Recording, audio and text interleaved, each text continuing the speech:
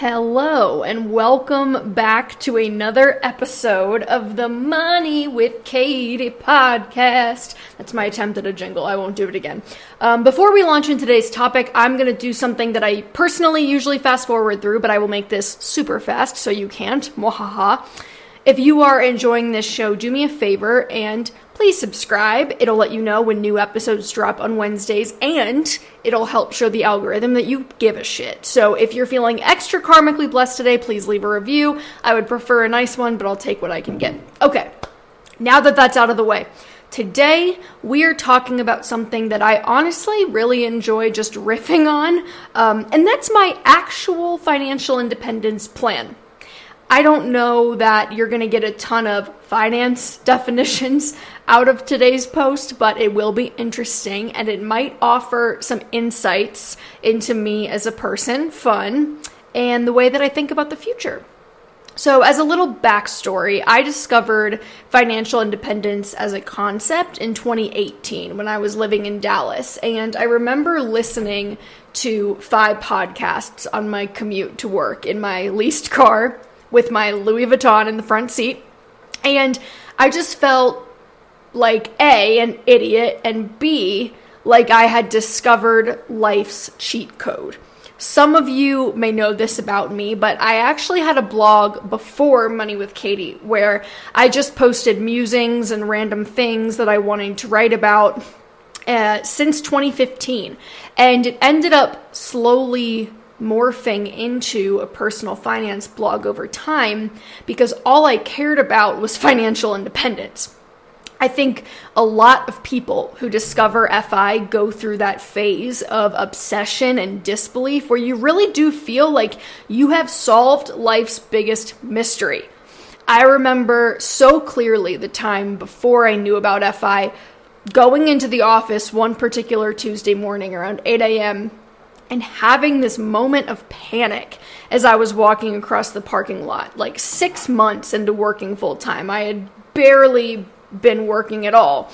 But I just remember thinking, holy shit, is this it? Like, is this the rest of my life?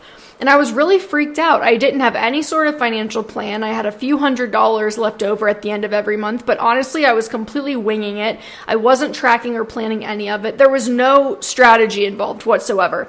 And learning about FI made me realize that I had no plan, and that without a plan, I had no exit strategy, and I really wanted an exit strategy. Now, one thing that you should know about me, in case you don't know already, is that I am super neurotic. Like, I have not been formally diagnosed with OCD, but some of the frankly darker symptoms of it that I've read about, like constantly imagining the worst case scenarios and experiencing paranoia over bad things happening to you, that is me to a T. So although I've never sought help for it or sought a formal diagnosis, I do think becoming obsessed with financial independence makes a lot of sense when you look at it through that lens of my personality. I wanted a safety blanket.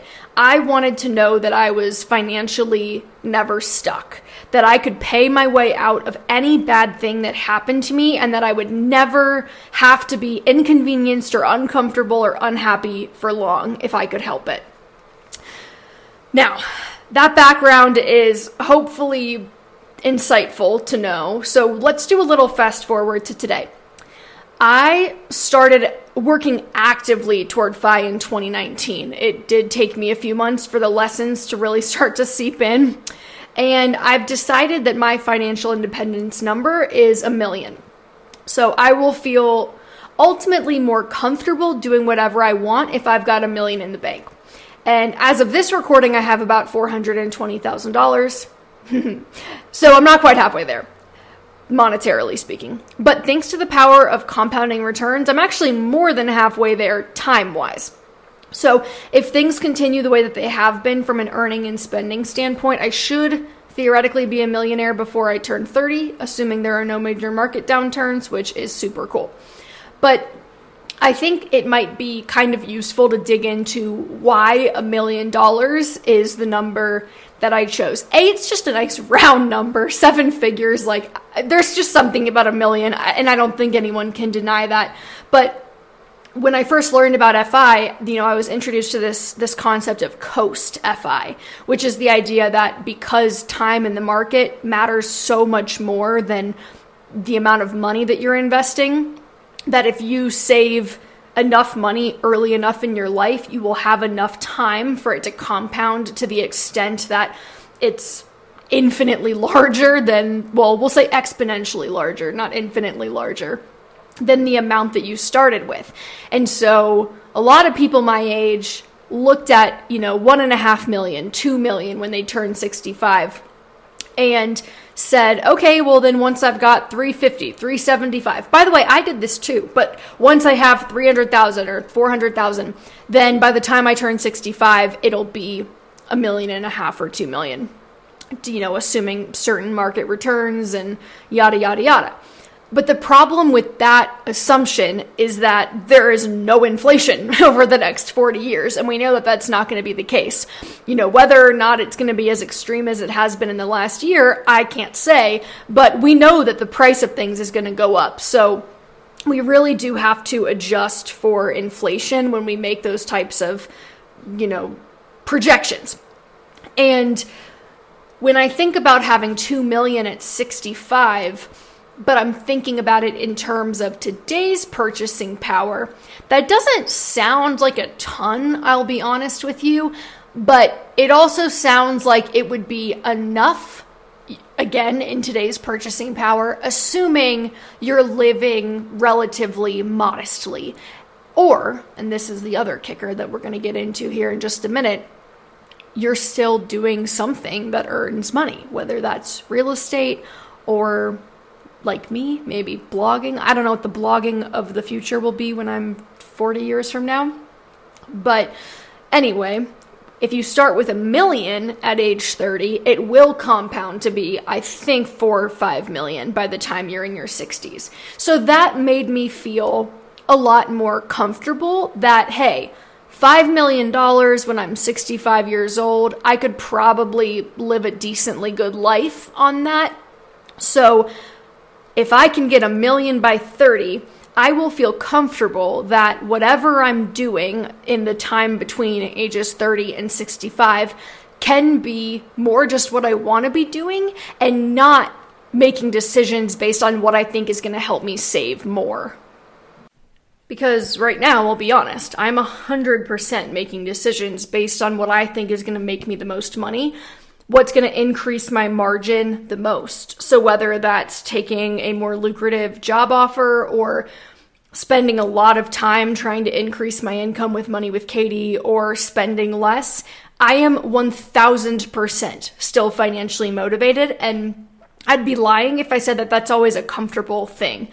Which is the grand irony, right? Because I want to save all this money so I can be comfortable, and yet I'm actively putting myself in fairly uncomfortable situations in pursuit of the magic million with the anticipated outcome that once I get there, things will be a little bit more comfortable. So anyway, I think the big takeaway for me is that once I have $1 million, I'm assuming, and this is fair to say, it's an assumption, it's not a fact, that I will feel like I can chill out a little bit because I'll know this $1 million is going to be enough to retire on in 45 years from now, even if I don't contribute another dollar to it.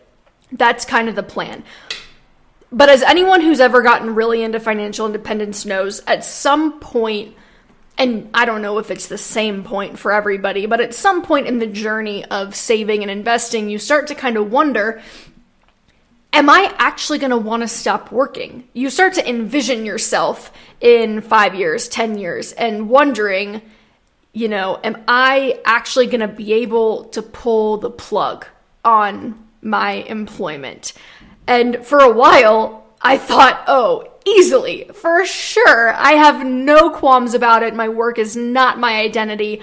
I'm not as conventionally passionate about my day job as maybe some other people are. I enjoy it. I like getting a paycheck, but I wouldn't say user experience is my life's work. That's for sure. And I don't think, for the record, that your day job has to be your life's work. I think the idea that what you do for a living has to be your most passionate pursuit is kind of a millennial phenomenon that I don't necessarily support. But I do know myself now pretty well by age 26, and I've realized that I'm a bit of a busybody. See the earlier point about being hella neurotic. I like to work. I just don't necessarily want to be working on somebody else's terms. So for me, at this phase, the plan, and I'm saying the plan, I'm doing air quotes, I wish you could see me. Maybe this should have been a YouTube video, but the plan is to stop working full-time when I hit 30, and then just continue to do Money with Katie full-time. Again, I don't know if that's actually going to happen. I would hope that if I have $1 million in the bank that it will, but there have been plenty of documented cases of people who reached that point. They had $1 million or $1.5 million or whatever their number was in the bank, and they reached the point where they told themselves they would quit, and then they realized, wait a second, I'm making more money in my job now than I ever have. Am I really going to walk away from the extra $150K that I'm going to make this year? A lot of people have a hard time doing that, and that's why it's called the one more year syndrome, because you convince yourself over and over again, well, I could stick it out for another year. What's 12 more months? And then that month passes and they hook you with another bonus or more stock options, and you think, well, all right, I could stick around for a little bit longer. And eventually 5 years pass, 10 years pass, and you're kind of just delaying the inevitable. So that's where I'm really trying to steel my resolve now to committing to that number, that $1 million by 30 is enough. And I would add, Money with Katie is a fair bit more profitable for me than full-time work is. So theoretically, Money with Katie should still continue to be a source of income for me. Or, maybe it goes kaput by the time I reach 30 and I'm trying a different business. But I will say, ever since I've ventured into this little space of online entrepreneurship, I am addicted to it. I compulsively work on Money with Katie, and it's really fun. So by that note, I would add, I don't really see myself ever wanting to stop. I think I'll stop if I have to. I'll stop if people keep reading. If people stop reading. I'll stop if it stops making money and for some reason becomes expensive to run. But I was kind of reflecting the other night on this idea, like, I gotta get all this money, I gotta invest all this money so that I can do nothing, so that I can quit, so that I can be work optional. And then I kind of sat back, and it was around 7 o'clock on a Wednesday, and I felt myself wanting to go get my computer to work on Money with Katie stuff, and I was like, girl, I don't think you have to worry about ever reaching a point where you want to stop working, because look at you can't stop working on this, even when you're actively trying to enforce a boundary after work where you're just going to make dinner and hang out. You can't help yourself reaching for the laptop to do more. So it's totally possible that those circumstances could change, but that kind of brings me to my next point, this plan of hitting $1 million. I think my ultra-conservative approach to financial independence at this point is hit conventional FI, $1 million, that's $40,000 a year of income, assuming your 7% return and 3% inflation. But once I hit it, don't stop working entirely. Just become a full-time personal finance blogger and make money that way. And hopefully I will make enough from that in 4 years from now to cover my monthly expenses. If it continues on the trajectory it's been going on, it should hopefully be far more than my monthly expenses. But the idea is that I would effectively insure myself for the future. It'd be retirement insurance, if you will, knowing that $1 million is going to compound unused in the background for a very long time. God willing, I live a long life. And then with the Money with Katie income that comes in every month, I'm not going to be such a Scrooge McDuck. about it. That's at least the plan. Again, we'll see what actually happens when the time comes, but right now I hold myself pretty strictly to a $3,000 a month spending plan. If I go much over that, it really bothers me. So I really try to keep my expenses as low as I can so that, again, that margin is as thick as it can be. But my hope would be that if I've got $1 million, I'm going to feel more comfortable taking my foot off the gas. And if Money with Katie makes $5,000 a month or $20,000 a month, that I will just spend it however I want. And if it's making $20,000 a month, the chances that I'm going to spend 20 grand, pretty damn slim. But okay, let's say I wanted to. I would give myself that permission because, again, that retirement investing box has already been checked. So in some ways, it's kind of like I'm trying to rush to the finish line so I can just sit and hang out there and have the assurance that I'm done. I'm good. I made it. I did it. I checked the box, right? It's that neurotic approach, again, to planning for the future. Let me make sure that I'm absolutely going to be fine as quickly as possible, even if it's uncomfortable. And then once I know that I'm fine, then I'll put my foot on the brake a little bit and maybe enjoy myself a little bit more.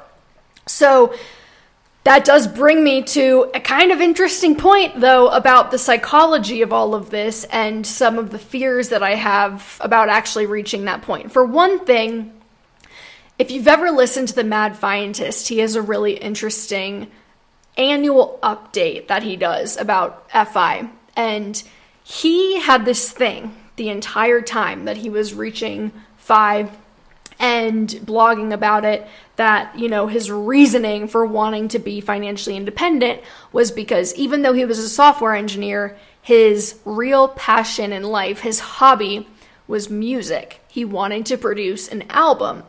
And so he always told himself, well, I just don't have the time right now. When I'm financially independent, I'll have the time to dedicate to this craft. I can learn how to do it. I'll have so much time on my hands. I can move to Europe and work on my music. So again, kind of lofty aspirations in the same way that maybe me spending $15,000 a month is lofty.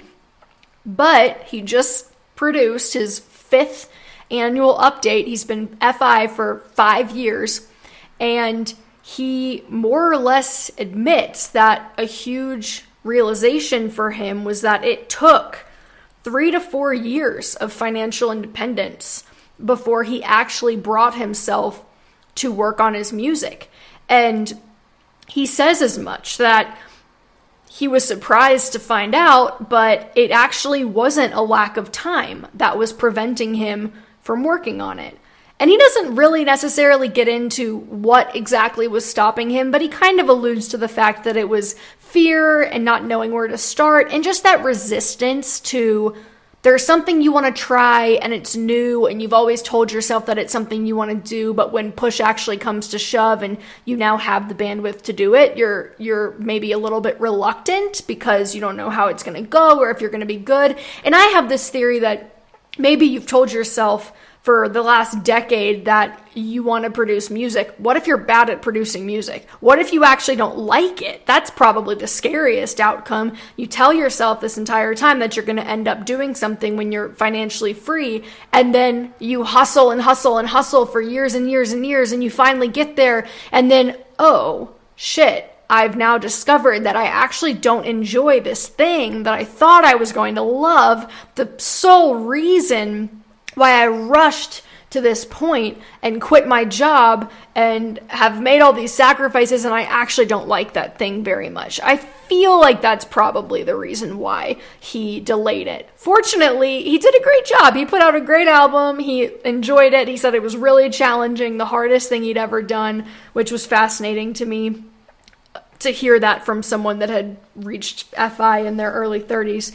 But the point stands that I think a lot of us in this community do tend to tell ourselves, I don't want to call them lies, but we do tend to tell ourselves that once we reach FI, things are going to change. They're going to be different, that somehow we're going to have these talents or interests that we tell ourselves we just don't have time for now. And the more that I reflect on it and experience myself creeping closer to that end goal, the more I think, I don't know that that's necessarily true.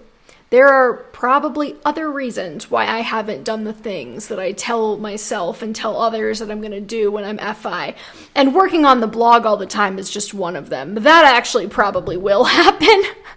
But moving to Malibu, moving to Italy for 6 months, there are very real things in my life that prevent that right now. Like the fact that I have a cat and dog that I can't leave behind for 6 months.